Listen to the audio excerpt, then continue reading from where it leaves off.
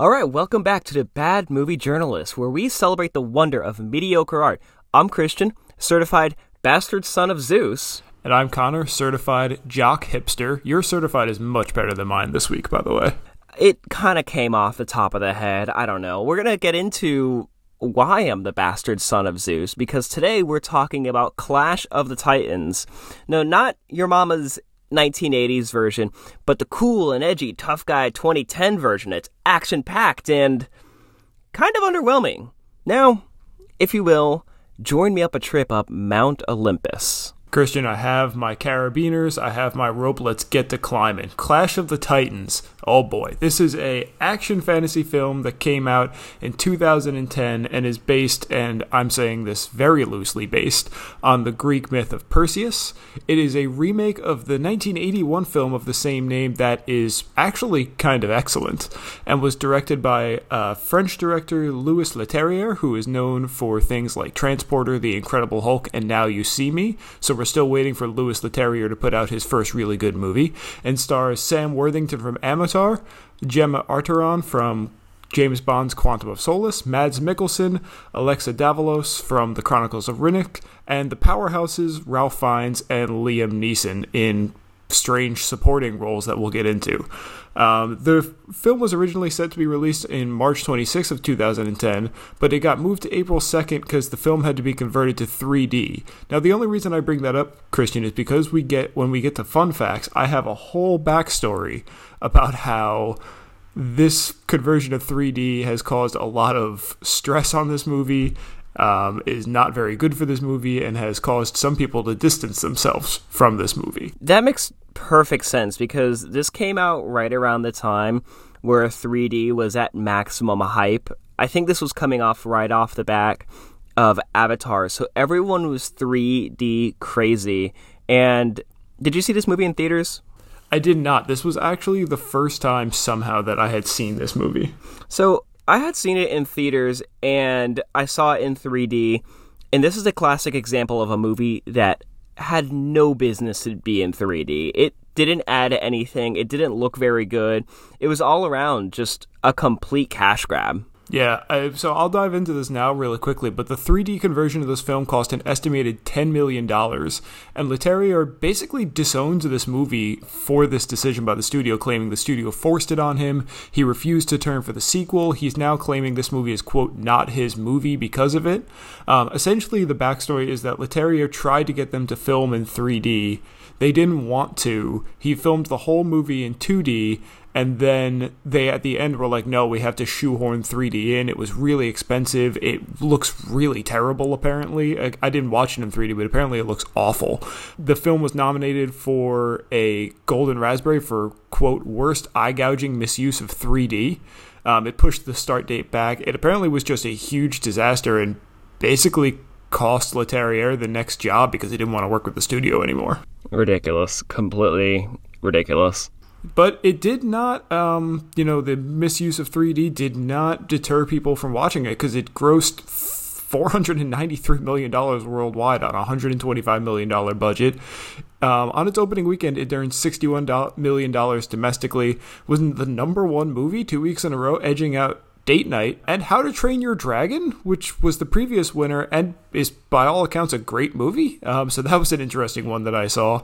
And then the success led to Wrath of the Titans, which was the sequel, released 2 years later, coincidentally has the same Rotten Tomatoes score. That score is a 27%, really terrible on 260 reviews. The audience score is a 40, so not any better.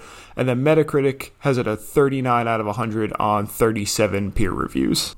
Ouch, that is really bad.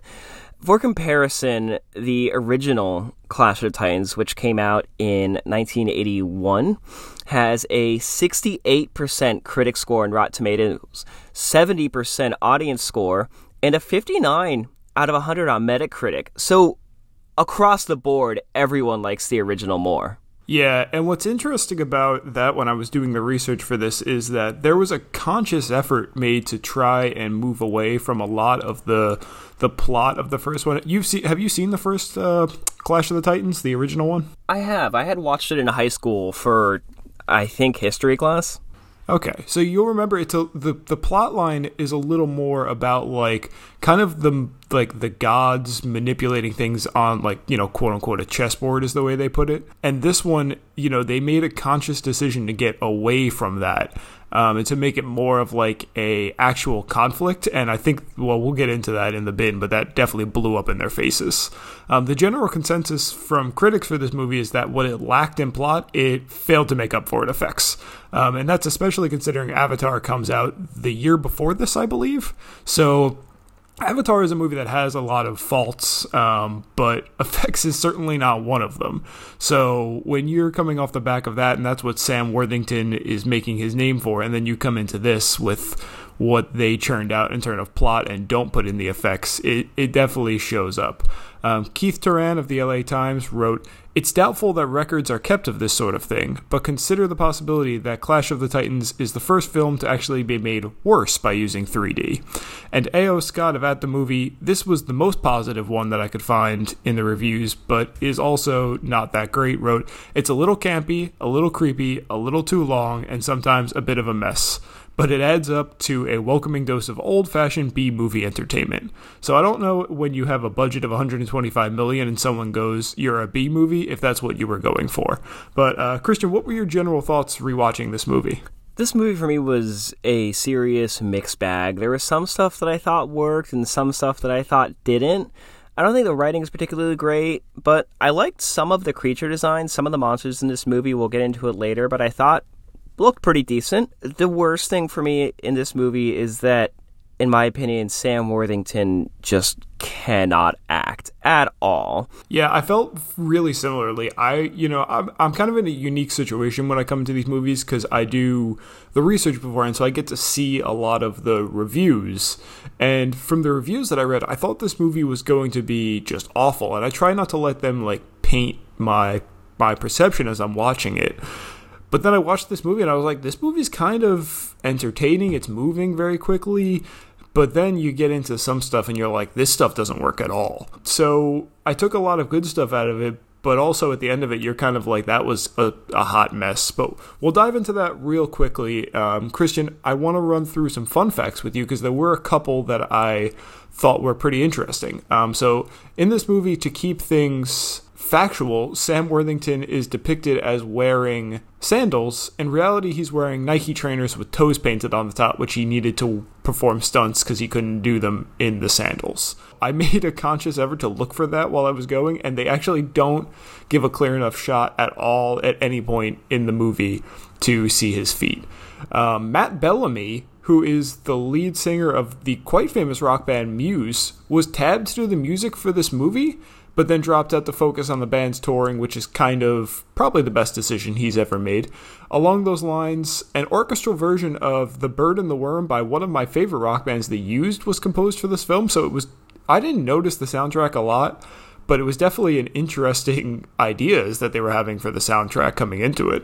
I had no idea about The Used, and it's actually really funny that The Bird and the Worm by the Used got into the final movie, and that being one of your favorite bands, because Muse is one of my favorite bands of all time, especially during this time period. So I remember when the news was that Matt Bellamy was going to do the music for this movie, and then I saw the movie, and notably, Matt Bellamy had nothing to do with it. So I was very confused and disappointed. I would have, not that this is a good movie, or I think it would have been improved by something composed by Matt, but I was disappointed. Just being a big fan of Muse, so it kind of sucked to see that not work out. Do you know if this is something he does? Like, are you aware of any movies or anything that he's done the soundtrack for, or was this sort of like they were just like, Muse is really good, let's tab this guy and see what he's got?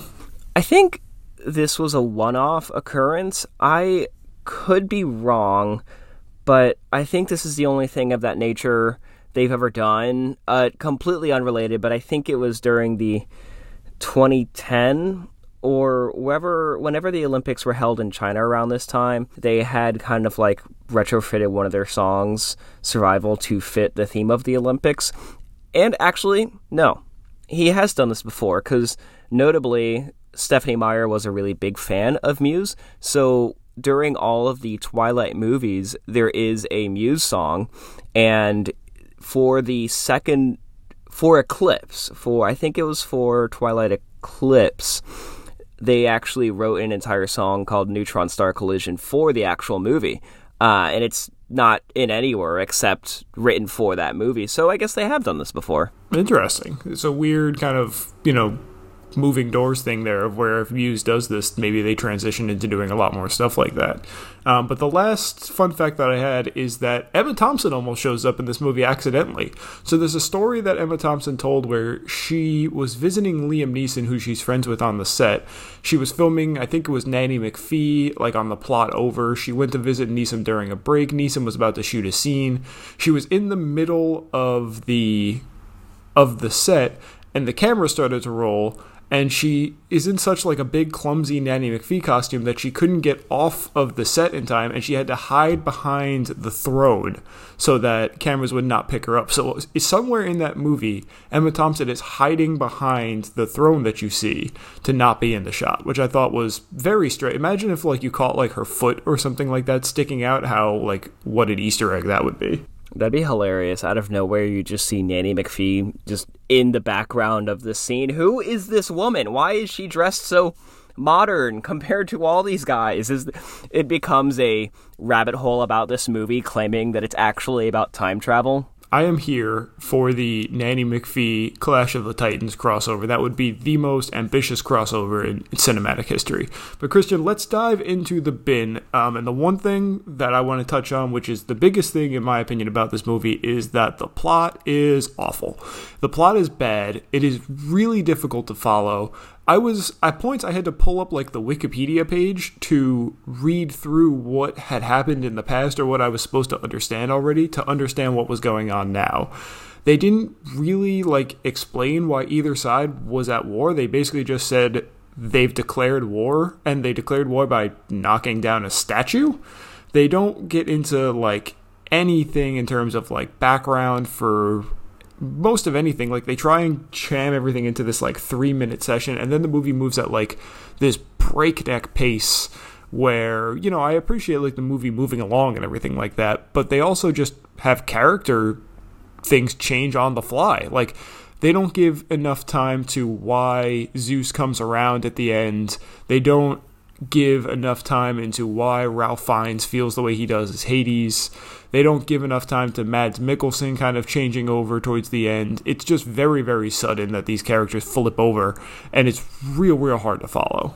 I agree. The plot of this movie is not very good, and I think the problem with it is that if you look at it abstractly, this should be a simple plot. It's a classic story of someone who does not want to go on a journey, who has to take responsibility and become the person he's supposed to be. That sounds easy. This movie somehow messes that up really poorly. Like you're saying, characters make decisions on the fly. I thought it was such a strange and just crazy choice that the gods, they're all hanging out in Mount Olympus as the Greek gods do, and they're kind of just, I don't know, just hanging out, and then Hades shows up and he tells them, guys, we're losing our power right now, so I think we should go kill thousands of people because that way they'll start to pray towards the gods again. And without missing a beat, Zeus tells him, sure, let's do it. Sounds awesome. Let's go right for it. But while that's going on, Zeus is also helping Perseus the entire time. He gives him the Pegasus, he gives him the sword, and he shows up at the end kind of winking at Perseus and his screen like, yeah, I was helping you out the whole time. You like that? How about that stuff? I was actually good. No, dude, you were not. You let Hades do this. There's a part in the beginning of the movie where one of the other gods or someone comes up to Zeus and is like, there's a demigod in Argos. It's your son. It's Perseus. Do you want to offer him salvation? And then he goes, has he prayed to me? No, he's just like the rest. Kill him. And then with basically no other character involvement, I think he just shows up in a couple lines. he then shows up on a mountain and offers salvation to Perseus. And you don't have any idea why he's just suddenly changed his mind. Like, it doesn't track at all. I generally thought the plot moved along pretty well, for what it was. But there's this one obvious lull, like right when they get to the underworld, that's like, it feels like 10 minutes, but it's probably closer to like 7. But what if you just took those 7 to 10 minutes and just showed us little clips of Zeus watching Perseus and starting to feel bad? Or what if you had showed him having like a different conversation with someone where he starts to show some emotion or some empathy towards his, son down there? Like, you could have done that and it would have fit in a lot better, but they valued pushing along this plot and trying to get it in what seemed like a timeline so quickly that you lose all that stuff that would have tied it together a lot better. I agree. It should have been fleshed out, and I think exactly what you're saying is right, that there are a couple parts that they could have trimmed up a little more to give some much-needed exposition to characters like Zeus. All right, the next thing that I want to touch on, because the next thing everyone touches on is the effects, but Christian, you wrote a note here, and I kind of want to let you go here.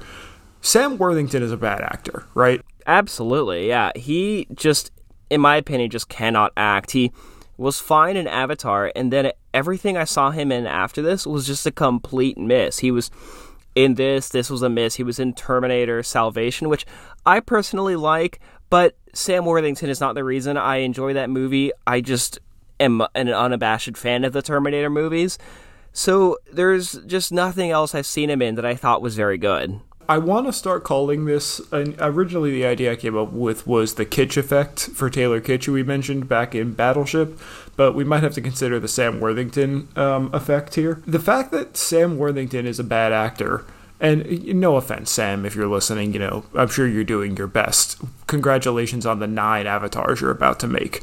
But the fact that I don't connect with his character on screen or understand anything that he's going through, the fact that I am completely uninterested in what he's doing on screen, kills this movie. Because if Perseus is just even 20% more accessible, or if you understand where he's coming from at all, then maybe you get more involved into the relationship between him and Io, or him and Hades, or him and Zeus.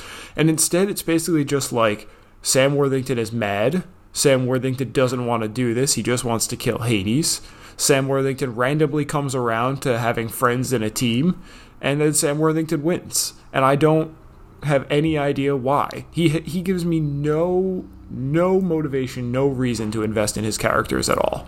That's definitely the biggest problem with him as an actor. And like you said, I'm sure he's doing the best, and I'm sure he's working with what I have. And admittedly, in Avatar, he gives a decent performance. I wouldn't say it's like groundbreaking or anything, but he's fine as that character.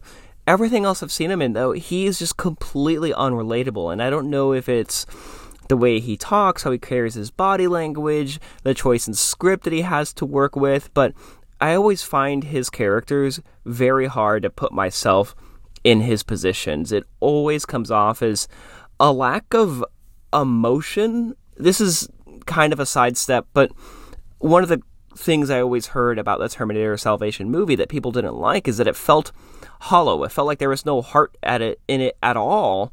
And I kind of feel that way in this movie as well, because Sam Worthington is just completely unrelatable. Yeah, I don't connect with him at all, and because of that, it just, everything that they're trying to do, they're rushing along, but what they're trying to do just falls flat. So I think that, and that kills so many of these movies that we watch where it's like, that was a cool concept and this was cool in the movie, but then you just can't get behind the main character. What did you think of Ralph Fiennes just doing Voldemort 2.0, but with wings? That was horrible. Ray Fiennes is a good actor. He's a great actor. In fact, I love Ray Fiennes. He is phoning it in so hard in this movie. He is literally doing shitty Voldemort. And so much so that when the movie started and he was introduced on screen and he's monologuing, I thought this was an actor impersonating Ray Fiennes' portrayal of Voldemort, because it really just seems as if he walked in here, they told him, hey, do Voldemort, and he begrudgingly shrugged and said, fine, whatever, I'll do it, I guess. And that's how we ended up with his performance. It's Voldemort again, but less good.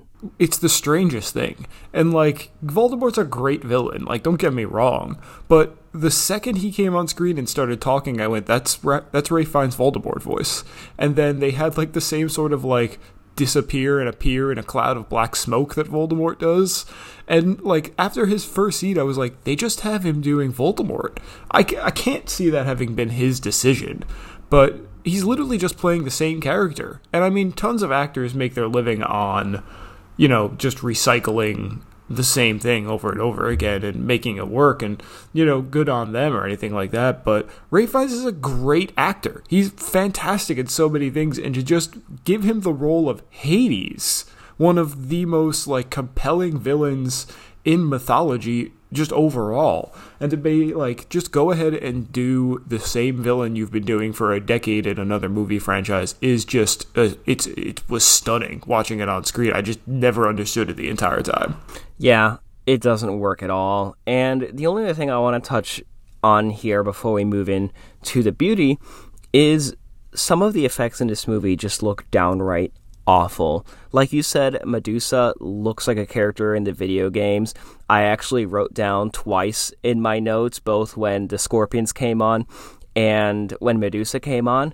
Great, which Dark Souls boss is this? Because they look like they are just from a video game. And while I like some of the monsters in this movie, some of the other stuff does not work at all. The gods' armor all looks terrible. It looks like someone cranked up the lens flare to the absolute maximum on every single thing in Mount Olympus. And I don't know what they were trying to go for, but it looks terrible. Yeah, it's not good. And what's actually funny is because, you know, the Release the Kraken scene from this is like a really popular GIF that I've used many times in my life, and I thought like the way his armor looked was because GIFs are in like low grade, low quality, you know, filming essentially. I thought it was like a weird reflection of just dumbing down the quality of the video. No, that's what it looks like all 145 minutes that you have to watch it in this movie. I mean, it's very strange. And what you're, like, you brought it up, some of the effects in this movie are good. Like, there's some things that I looked at and we'll get into it in the beauty, but there were some things I looked at and was like, damn, that was impressive. And then there were some things like everything involving the scorpions, where I was like, what is that? Like the hand transforming into the scorpion. They cut a scorpion in a fight and they obviously just dumped like Nickelodeon slime essentially on the guy. Like you said, Medusa looks just awful. She looks like she's ripped straight out of like a 2002 PS2 video game. It's just, when you come off the back of seeing what you can do with James Cameron's Avatar and then you put this effort in and it's so inconsistent, the bad parts just shine through so badly. Because like we both said, it's not that bad in some places, but it's terrible in some places. Agreed. That's pretty much how I felt about it too. That's all I had to say that was negative about this movie, and I'm about ready to turn face here. What about you, Connor? There were two things that I wanted to touch on real fast, and it's just because I don't truly understand how they ended up in the movie. One, there's a line where it says Hades gave birth to the Kraken. So the Kraken is of Nordic descent. Like, it's from Nordic mythology. So I don't understand the Kraken's a great villain and all, it's a great monster. Just shoehorning it in by saying, nah, Hades made it. Didn't work for me. And then the Djinn. I want to talk for like 30 seconds about the Djinn. So correct me if I'm wrong, but my understanding of Djinn is that they are A, of Arab descent, like they're from Arab backlore, and B, that they're spirits. So they're supernatural beings that are portrayed as either spirits or demons, depending on the adaptation and all that. But they're definitely not whatever this thing was that I looked at. Like, that thing came out and I said, what is that? And they said, they're Djinn. And I was like, they're Djinn? Like, and I had to Google what I thought Djinn was. So I don't understand how they got to that conclusion where they brought this thing on screen who had the Blade Trinity Dracula effect, where they had this huge costume on that they couldn't move around in, and didn't really at all embody what I understood Jin to be.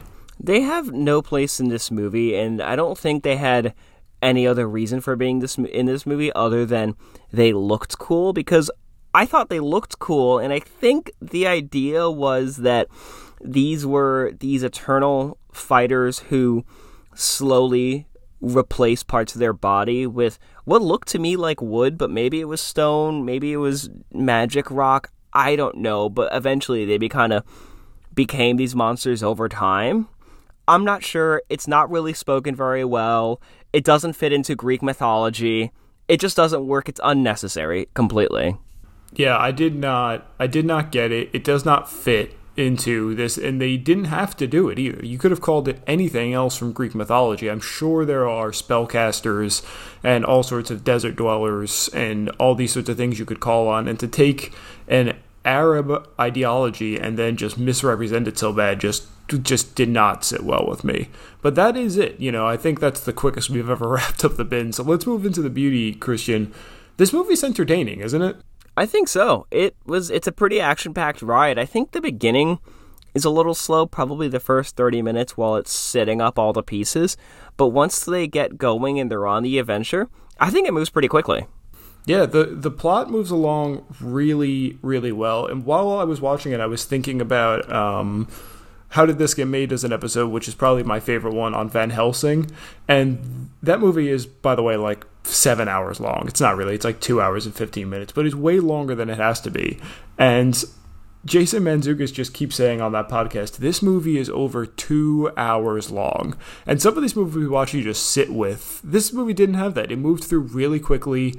To sometimes it was the detriment because you didn't understand plot, but you definitely didn't feel like it was overstaying. I thought some of the action scenes were pretty well done. A lot of the set pieces were pretty well done. So I thought all of that was really positive for, what was essentially a summer blockbuster. That's kind of sometimes what you want. That's basically how the Fast and Furious movies have made so much money, is they just move through at breakneck speed. You don't really have time to think about what's going on, and they just entertain you for 90 to 100 minutes, and then you go on your way. So I thought it was, much more rewarding than I thought it was going to be after reading what people thought about it. I agree. I liked how fast this movie was overall, and you're completely right about comparing this to something like Van Helsing, which, embarrassingly enough, as a kid, I thought Van Helsing was an awesome movie, and I tried watching it maybe 1 or 2 years ago, and I made it about 30 to 45 minutes in and saw that this movie still had an hour and a half left and had to stop. I could not take it anymore. No, I had strangely a similar experience where I have like a really fond memory of watching that movie with my dad in the theaters when I was a kid, and then I turned it on, like you were saying, like somewhat recently, and I watched it and I got halfway through and was like, this is the longest and worst movie I've seen this year. Like, it was just real tough to watch. And thankfully this movie kind of understood you got to move through pretty quickly. Where did you fall on some of the non-Ralph Fiennes acting in this movie? Because I was kind of on the fence, but I'm leaning towards giving it a positive sense, but I think that might just be because I appreciate overacting more than I should. I agree. Other than Sam Worthington and Ray Fiennes, I think everyone else gives a decent job. Liam Neeson, surprisingly, is giving a better performance here than he does in any of the Taken movies, where he looks like he is asleep the entire time. So he does a fun Zeus where he's yelling a lot and beating his fists around. Mads Mikkelsen is always really fun. He's playing the same character he always does, but he's good at it, and I think it works. Gemma Arterton, she's pretty good. Also, I think she's going for this kind of beyond life, eternal living kind of being, and I think she gives off that vibe pretty well too. So everyone else, I think, does a pretty decent job. What do you think? Yeah, I wish they would have given Gemma Arterton a little more to do, to be honest. She just kind of shows up sometimes and is pretty good when she shows up, but I wish they had had her stick around a lot more and develop her story a little more, especially because I've never seen Wrath of the Titans, so I don't know how it plays out, but it seems like they were trying to shoehorn a love interest in there, and I would have taken that a little more if we had gotten more from her. Mads Mikkelsen is probably one of my top 5 favorite actors because he just shows up. He's this non-nonsense stoic character who throws in some funny lines every now and then and leaves, and that's what he does in every movie, and it's great. This is like the role Liam Neeson was born to play. He just gets to come in, say like 3 to 5 lines in his best God voice, bang his fist, command someone somewhere, and then leave for about an hour and a half, and then come back and do the same thing. This is like, we watched Liam Neeson in a couple movies on this pod, like really phone it in, and I appreciate when he actually shows up and is just given something that is right in his wheelhouse. Also, too, I did not realize Liam Neeson was Zeus in this movie, so Liam Neeson, before I watched it at least, so Liam Neeson has now been Ra's al Ghul, Zeus, and Qui-Gon Jinn. Oof, man, that is a trifecta. This dude has been all over the place. He's racking them up. Who's the British guy who plays Magneto, whose name I always disrespectfully forget? Sir Ian McKellen? Yeah, he's starting to get up there with Sir Ian McKellen for having been all these like really powerful, iconic characters. So good on Liam Neeson for getting that work while he can. In terms of like the effects of this movie, we touched on some of the negative ones. I thought some of the ones were really, really good. Like the Stygian sisters are particularly horrifying. They're really gross. They're just fumbling around the floor. I like that they're completely eyeless. Their mouths look just like vacant holes going into their body. And they're just like crawling around on the floor everywhere. And I thought it was just a really cool and kind of spooky scene that actually really worked for me when they go to visit them and they get the eye and they're looking at it and they're telling Perseus that he's going to die. And then he just throws the eyeball back so they have to fumble around to go get it. I thought all that was pretty well done. Yeah, whoever the actors are that they cast on that, which, I didn't look up, so I apologize to not giving them credit, but they did a great job. The effects there were really, really well done. I actually have a little bit of a controversial dig based on reviews that I thought the Kraken looked pretty cool. It's definitely by no means like what I imagine when someone says a giant squid, because it kind of looked like a weird cross between like Sin from Final Fantasy X, who I know you've never played those games, but it's essentially just a giant whale, and Nemesis from the Resident Evil series. But it was way better, A, than I was expecting, and B, it was kind of cool looking. I liked it too. Again, the effects on it are not super amazing. It doesn't look like a real creature, but I like this depiction of the Kraken.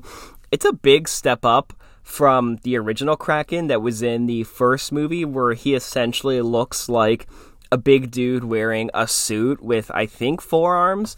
He looks really bad in that movie. He looks pretty cool here. If I'm not mistaken, I think this came out around the time that Gears of War did, maybe plus or minus a year. And it, to me, looked very evocative of the enemies in that game. So I thought it looked really cool overall. It's clearly not true to the Kraken at all.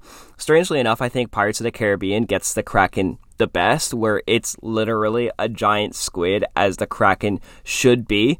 But if we're going to get this crazy monster version of it, I think this one's pretty cool. Yeah, I think this is actually the only thing that this movie does better than the original, in my opinion, is the Kraken, because, I've just Googled to, like, refresh my mind. I think, if you don't know this, like, the first Clash of the Titans is done a lot in, like, claymation, because they didn't have, like, a lot of the effects that we have nowadays, but even, like, movies that come out somewhat around this, like Star Wars ended up having. The Kraken in the first movie is essentially, like, a man. Like, it's got 4 arms, it has a torso, and a neck, and a waist. It's got a head. It looks more like a transforming werewolf than a squid. So, given the standards that we're holding it to, I think that the Kraken in this was pretty cool. Like you were saying, it doesn't really fit as well. Like, and the Scorpions have this problem too, where they kind of look somewhat obviously implanted, but considering what I thought the Kraken was going to look like before it came out, I thought they did a pretty good job there. And then you noted this, and this actually made me laugh. This is probably the best adaptation of the Greek gods that we've gotten in like a mainstream movie. The Greek gods, they are right on the dime here, and that's something that I actually really appreciate about this movie, is that famously the Greek gods were horrible people, or horrible deities, if you will. They were petty, they were vengeful, they were angry, they were prideful, they were jealous, they were just all of the worst qualities that man has. The gods is what they showed, and it just seemed really, really true that this is what the Greek gods would do, that they were so obsessed with having power that they would decide to kill all the people. So that's something that I actually think the movie got nail on the head. Yeah, so I had actually written down in the beginning of this movie, probably about 30 to 35 minutes in, I don't understand why the gods care this much. Because if you're actual gods, if you've created these things that are running around below you, and all of a sudden they start disrespecting you in ways that really, like, it's this one island, it's just Argos, who cares? You're literal gods. Zeus is the god of lightning. He is the god of gods. Who cares what this king thinks? And then you wrote that note, and I remembered what the Greek gods were like, and they're just awful, awful, awful beings. Every writing about them from the time has them being these just terrible, terrible leaders, and I really actually appreciated that they made him this petty. Like, Zeus declaring war on humans because they destroyed a statue of him and said that they thought that this princess was really pretty, just as on character for Zeus as you could possibly get. Yeah, I completely agree. I mean, the Greek gods famously did stuff like this all the time. I mean, take something like the story of Prometheus, where just because he gave fire to man, that way they could, I don't know, literally see and have warmth and have some sort of knowledge of tools. They chained him to a pole and let birds eat his stomach forever? Crazy. No, it's wild. Christian, I did want to introduce one thing to you on this podcast. So I've mentioned before that I have a running thing where I identify quote-unquote that guys in movies. People I look at and I'm like, hey, I remember that guy, and then I have to Google who it is. I have officially started a that guy roster. So there were 4 in this movie I wanted to run through. The first one is Peter, and I'm so sorry, sir, Peter Postlethwaite, who is Spiros, the dad in the beginning, or the adopted dad who finds Perseus. He's Maurice Fisher in Inception.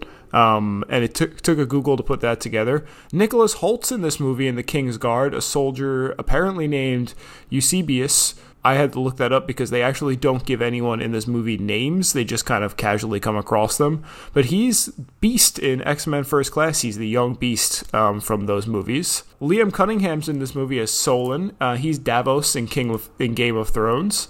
And Hans Matheson is in this movie.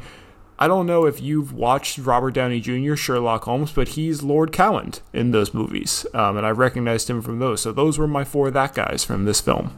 Huh, I had no idea about a few of those, but I did know Nicholas Hoult. I like Nicholas Hoult a lot, especially once he kind of got to Mad Max Fury Road and he's playing one of the war boys. He's awesome. He's a really, really fun actor. He's got a very distinct look about him, which I really appreciate. Yeah, I recognized his face almost right away, but what war boy is he in Mad Max? I don't think I recognized him. I think he's the main war boy, I'm pretty sure. Like, the one that goes with them and kind of changes side and falls in love with the girl and stuff like that. I'm pretty sure that's him. Oh my god, it is him. I'm Googling it now. Wow, it's so obvious now that you said that. I'm looking at him, but I didn't put that together. I was kind of hoping he was the guy who just played that really heavy guitar. Have you heard that story about, like, how that guitar was some ridiculous weight and they had that guy strapped up so he just had to hold it for like 8 hours a day, essentially? God, that's amazing. And that is one of my favorite scenes, probably in cinema. And as a whole, that is an incredible film, top to bottom.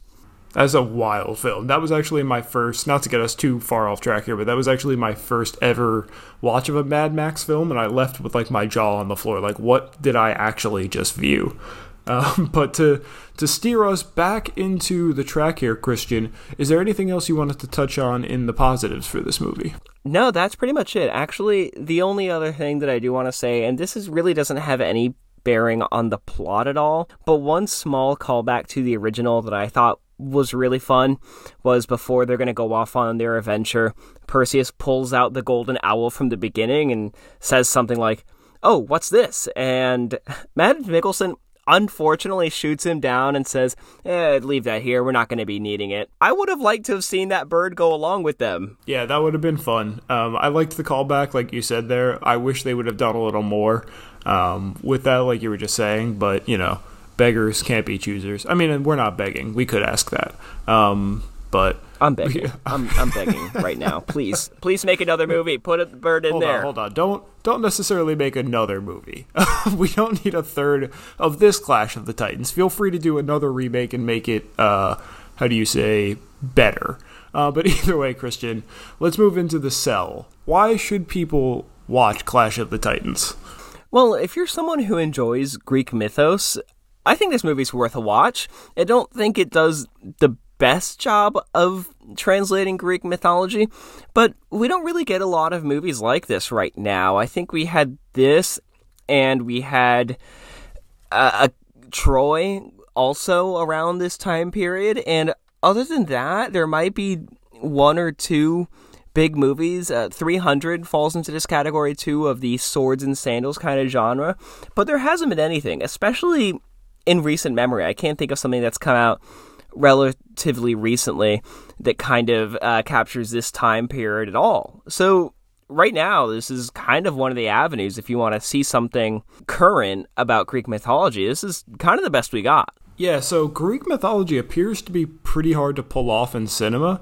Like you said, like you try and list movies of that, go through this genre, and you think about like you said, 300 in Troy. Obviously like the Hercules movies from Disney are in the same realm, a little different, obviously. What else comes to mind? Like Hercules from New York featuring Arnold Schwarzenegger? Like, it's really difficult to actually suddenly, and like, this movie's by no means like, an award-winning film or something like that. But I did find a list where this is in the number 6, like, best movie ever depicting Greek mythology.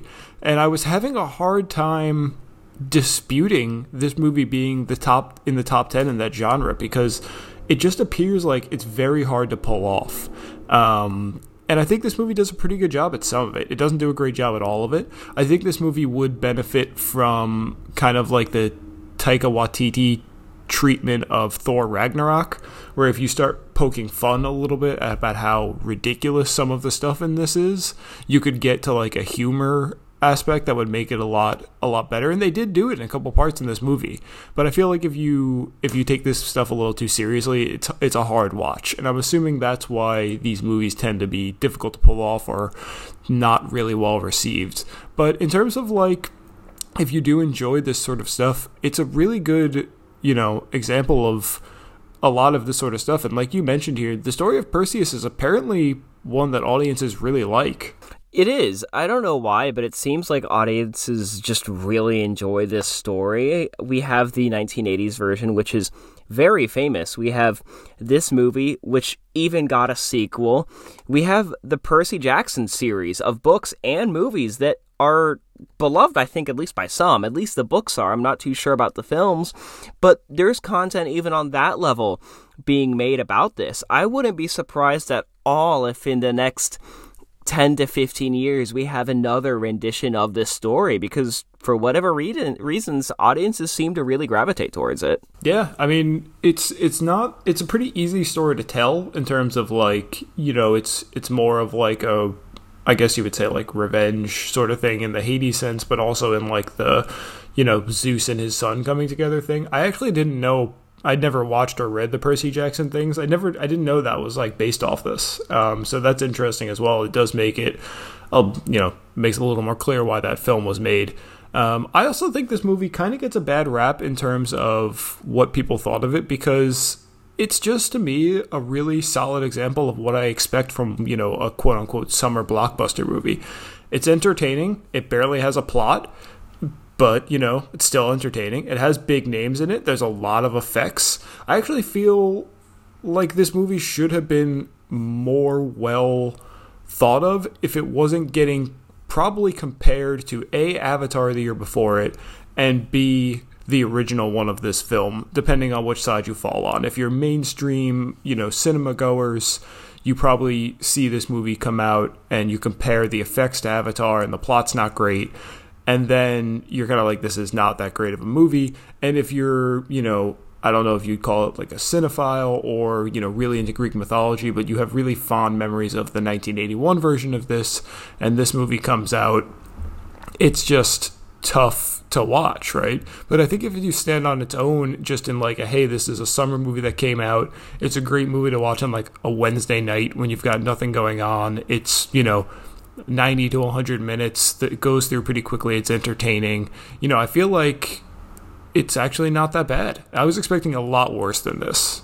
I agree. It's hard when you have a movie of this genre because although there's not a lot of good movies of this genre, the ones that are good are great. I like 300 a lot. I know some people don't. I thought it was pretty good. It's compared to things like the original, which is beloved, Gladiator, Troy, these awesome, awesome movies. So it's a hard genre to break into as it is. And like you said, this was coming off the heels of Avatar. This movie would have probably been much more received if they either committed to the 3D from the beginning or left it out entirely, because what they did of going back and adding it in later did not work at all and made everything look really, really bad. I agree that I think this movie on its own isn't that bad, but I think it got a poor reputation just because of some of these parts. And another thing that I think makes this movie not good is it would have been better with another main character or another actor playing Perseus, because Sam Worthington, we know, can't carry a film. It has shown time and time again. That's why, other than the Avatar movies right now, I don't think he does much else. So casting someone else as the main character, maybe leave Ralph Fiennes as Hades, but give him a completely different thing to work with. Don't tell him to do Voldemort again.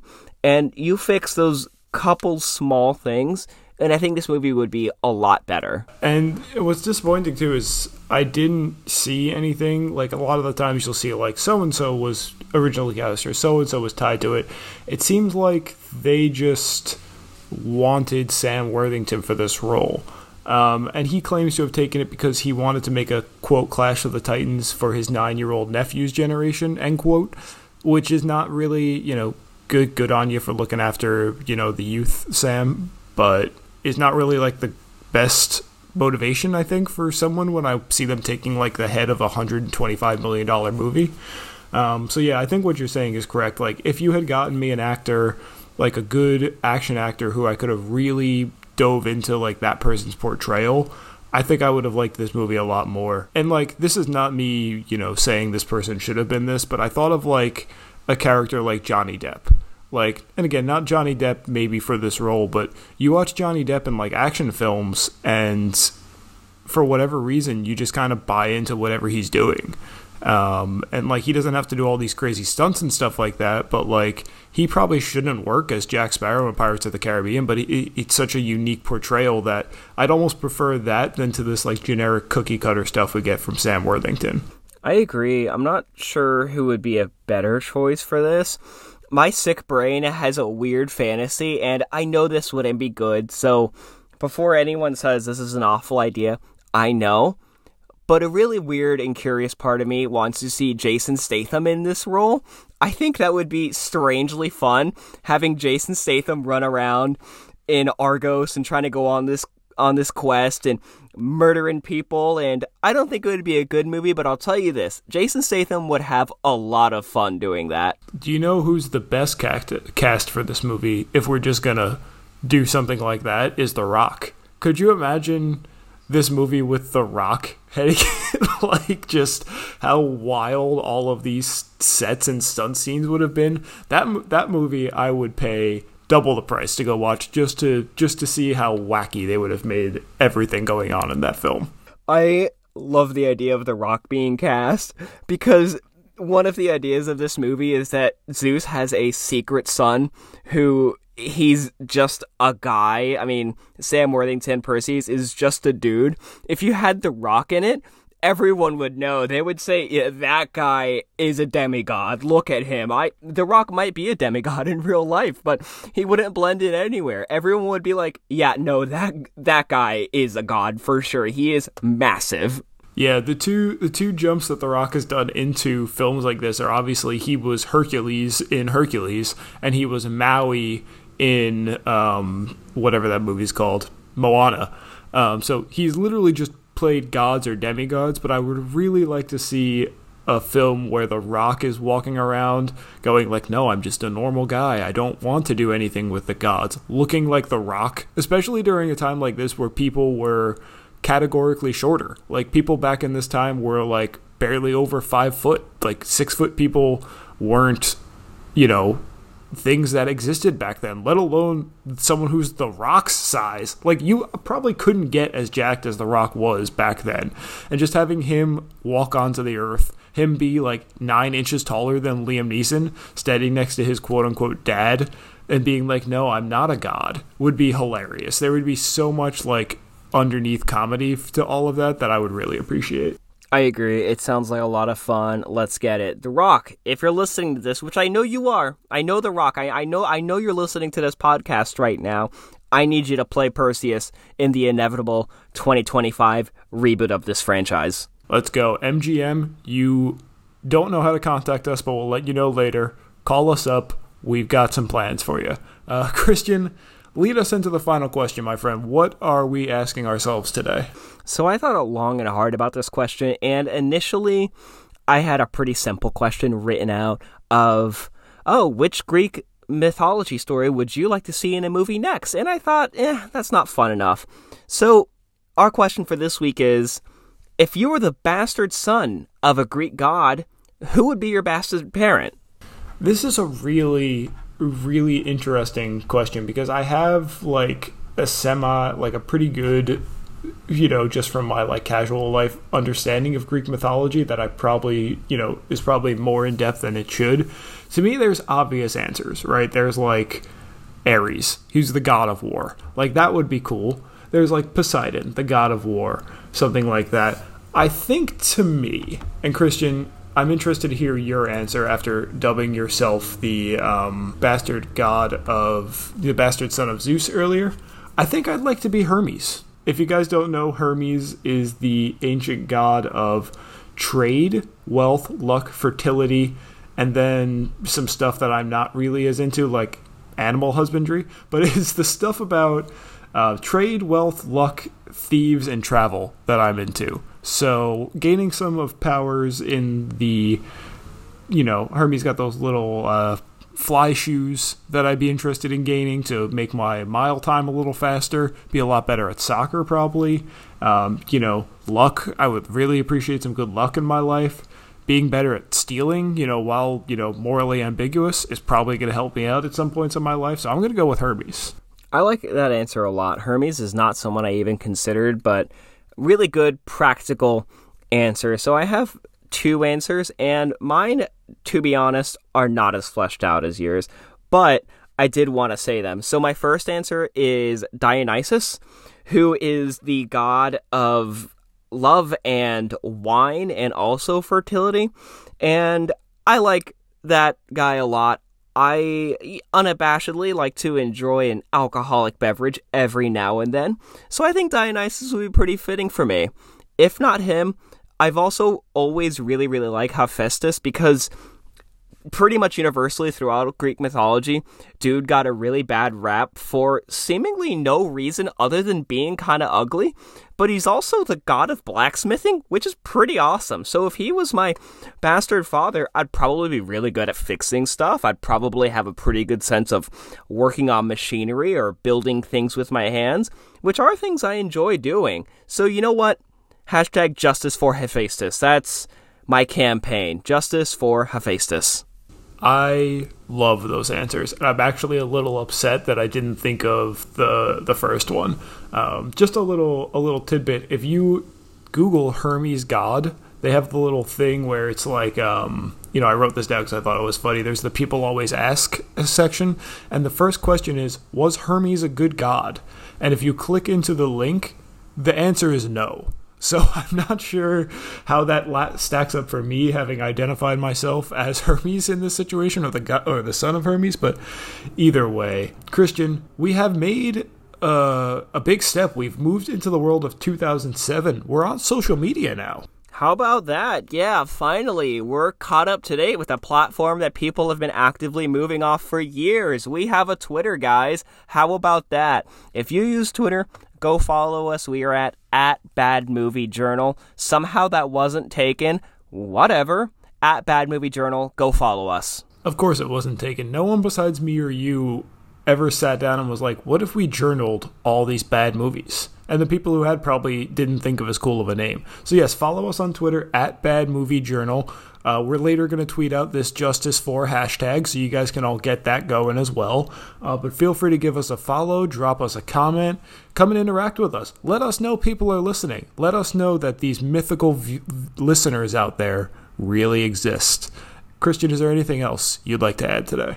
That is it. I think we made it right up Mount Olympus. We've made it to the God's Palace, and we're here, we're hanging out, we're gonna live forever. Forever until, just like Io, we die anyway. An immortal being who somehow just died anyway. That didn't make any sense, now that I think about that. Did not even occur to me. I wrote that down and was like, I'm just going to move past this point. There's a lot of other bigger issues, but she comes back to life at the end, so who knows? Maybe I'm wrong. Christian, until next week, my friend, you stay frosty. Stay frosty, Connor.